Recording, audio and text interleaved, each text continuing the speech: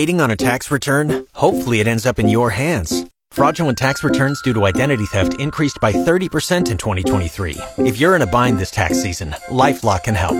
Our U.S.-based restoration specialists are experts dedicated to helping solve your identity theft issues. And all LifeLock plans are backed by the $1 Million Protection Package. So we'll reimburse you up to the limits of your plan if you lose money due to identity theft. Help protect your information this tax season with LifeLock. Save up to 25% your first year at LifeLock.com/aware. The Audio Vault on 94.1 San Antonio Sports Star is brought to you by AA Best Bail Bonds, 225-2121, or online at mybestbailbonds.com. It is the Blitz here on 94.1 San Antonio Sports Star. He's Joe Reinagle. I'm Jason Minix. Let's talk some Longhorn football with Bob Ballou from KEYE Television in Austin. He joined us on the Buyers Barricades guest line. Bob, yay or nay to green bean casserole tomorrow? Yeah, I'll have some. Attaboy, Bob. Yeah. See, I'm good with them. You see, that's the problem here with Minix, because he thinks just because he doesn't like green bean casserole, nobody likes green bean casserole. And I'm telling him the majority of people do. Sounds very Minix. Yeah, well, exactly. No. Typical Reinagle, not exactly the way I've said it. I am not a fan. It will make the plate just so my mom doesn't get upset. It might move around a little bit on the plate, but it will never actually make it to my belly. As the saying goes, if Minix ain't happy, ain't nobody happy. Yeah, right, exactly. That's the problem. Ask Joe about sweet potato casserole. Exactly. No, thank you. Thank you on that one. You see? What are your honest go-tos tomorrow? What are you looking forward to most? The frozen pizza at the end of the night. Totino's or DiGiorno's? We usually Totino's. I actually found one at Sam's. I can't even remember what it's called, but it was pretty good. We'll have some leftover stuff. It's really funny. I mean, dating back to when I was a kid, and Texas A&M played on Thanksgiving night and the whole thing. I've never been a huge Thanksgiving fan. Like, it's good. I'll eat it. It's not a bad meal, but, like, I'm just not huge into it. But my dad and I were always just like, I can't wait for that frozen pizza in the middle of the Texas A&M game. So now it's obviously, I guess, the Mississippi State game or an NFL game, but it comes a little bit after the Cowboys get a big win over Washington tomorrow, but we'll get some frozen pizza tomorrow night. You know, Bob, I've got to ask you, as we talk college football, I think, I know it was you. I read your tweet yesterday, and you said you couldn't believe, I think I read this, that Oregon, what'd you say, Oregon was ahead of Texas? Or what was that tweet? Yeah, I just said I still can't understand why they're ahead of Texas or Alabama. We've got 2 weeks to go. Again, as I've said all along, this will play itself out. I think in the end, we're obviously going to lose an undefeated this weekend. There are 5 of them. It'll go down to 4, possibly 3 if Florida pulls an upset, possibly 3 if Oregon State pulls an upset. I don't think we have to worry about Georgia Tech pulling an upset. But what I mean by it is just that I understand that people love the eye test. It's not that I don't get it. Oregon's look great. I don't think in any way this is really a knock on Oregon. But who are they playing? They have no wins against current ranked teams. And like I was saying this last night to myself. So Oregon beats Cal at home by 44. Texas beats TCU on the road by 3. Both those teams are 5 and 6. Is that what we're going to go on to base the playoff? Like, does the Texas win over Alabama mean nothing? Does the Texas win over K-State mean nothing? Does Oregon's win over Utah mean nothing? I don't know. I don't know what the right answer is. I've been surprised since they first released these rankings that Oregon jumped Texas after they beat Utah, and now Utah's not even in the top 25. Kansas State's barely in the top 25 at 23. I'm just surprised that you would put Oregon over Texas, and really Alabama too, considering what Alabama's schedule looks like and who Alabama's played. I just think if you were going to take those 3 teams, I would put Texas and Alabama both above Oregon. And I understand the eye test is important to people. I just don't think Oregon's playing anybody, so it's a little easier to blow people out. Well, they're going to, right? And I don't know how much the blowout actually means. If you're 10-1, you're 10-1. Well, no, it used to mean something, Bob. It used to mean something. Right. Style points used to mean something. And it still should. I agree. I agree, but I also think that if Texas winning in Tuscaloosa should matter.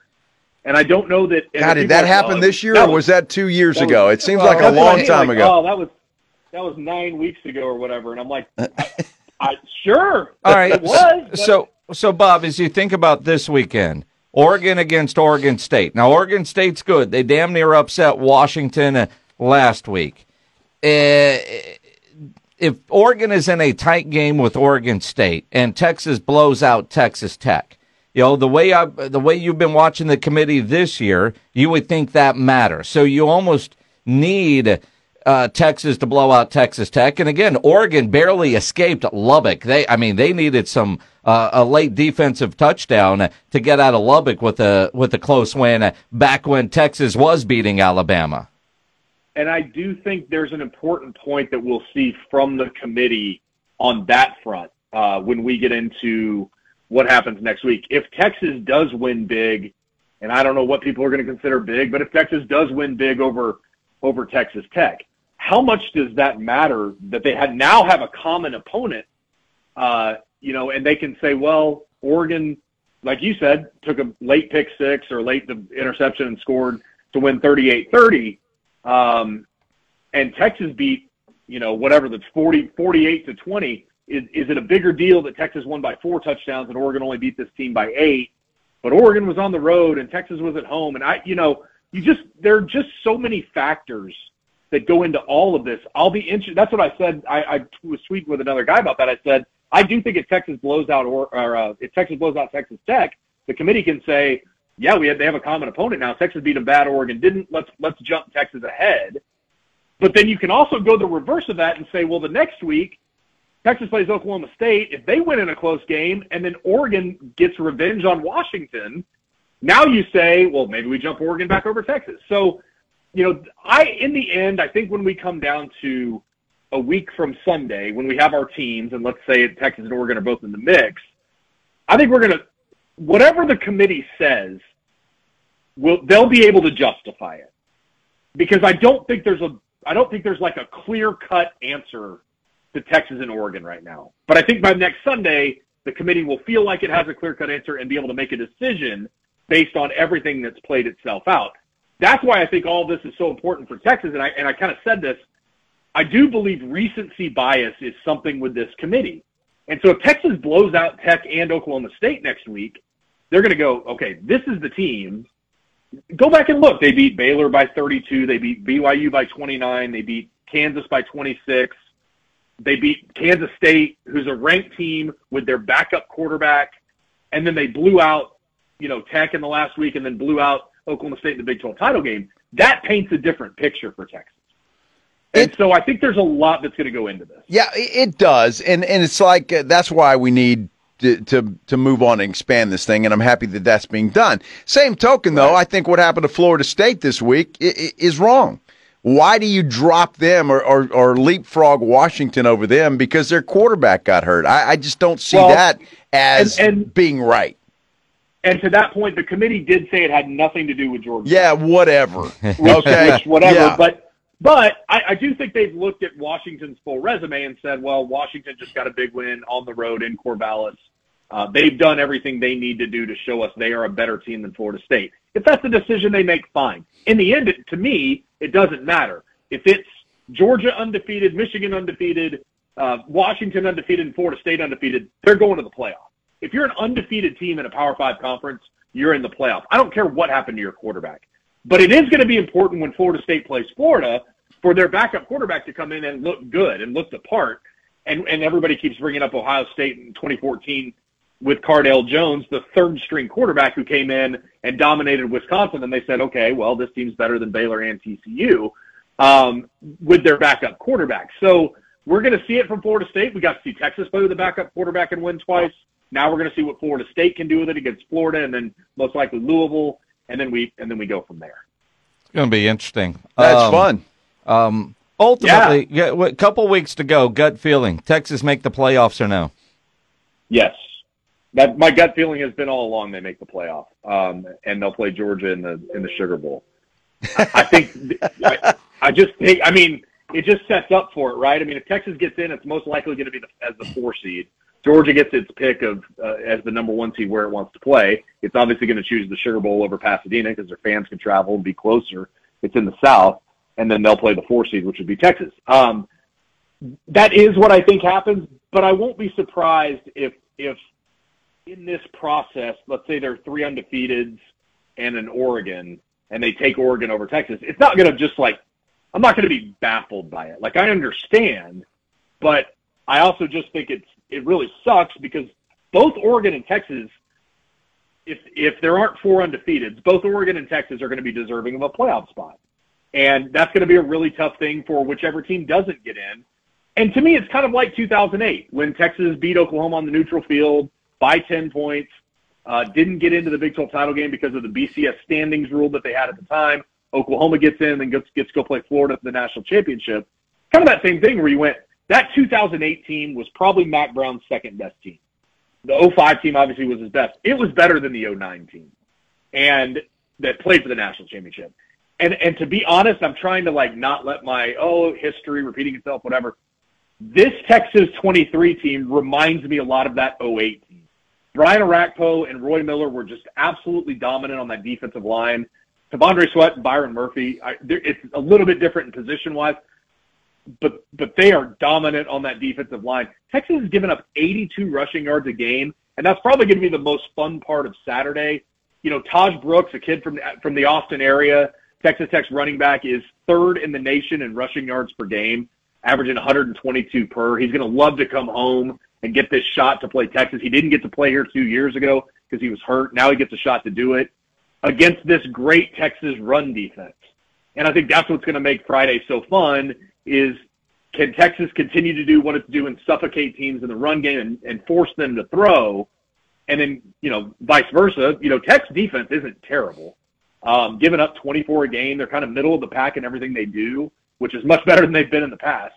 And so I think that's going to be an interesting dynamic too, is can Texas get going offensively? And again, as we keep saying, can they blow out Texas Tech?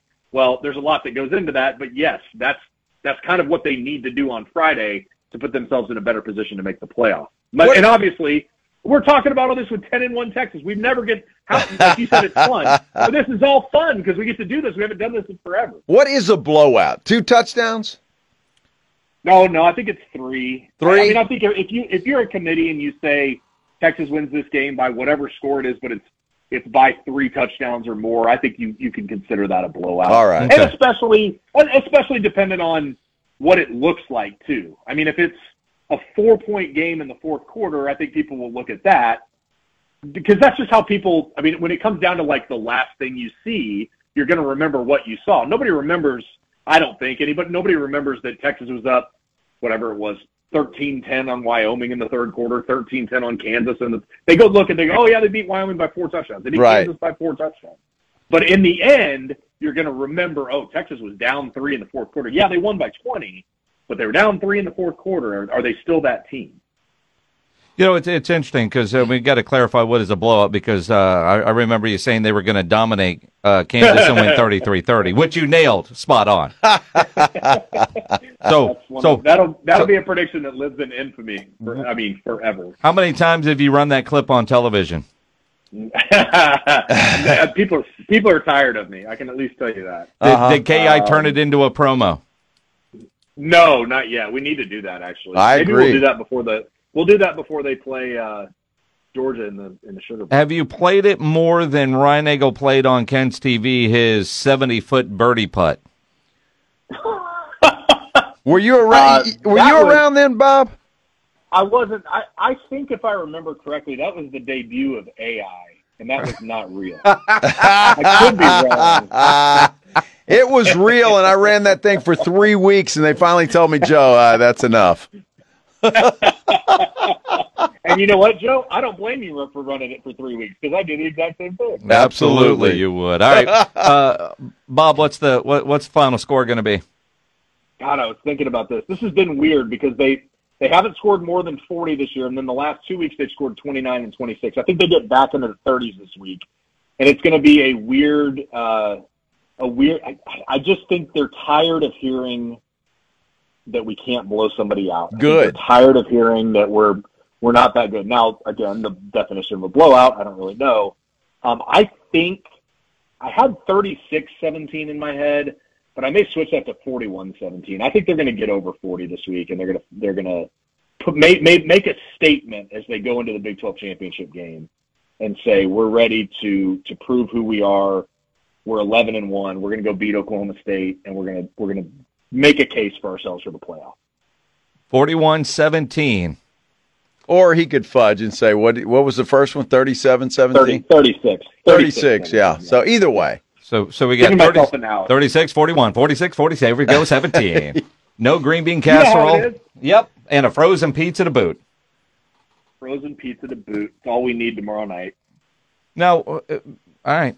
Happy Thanksgiving, Bob.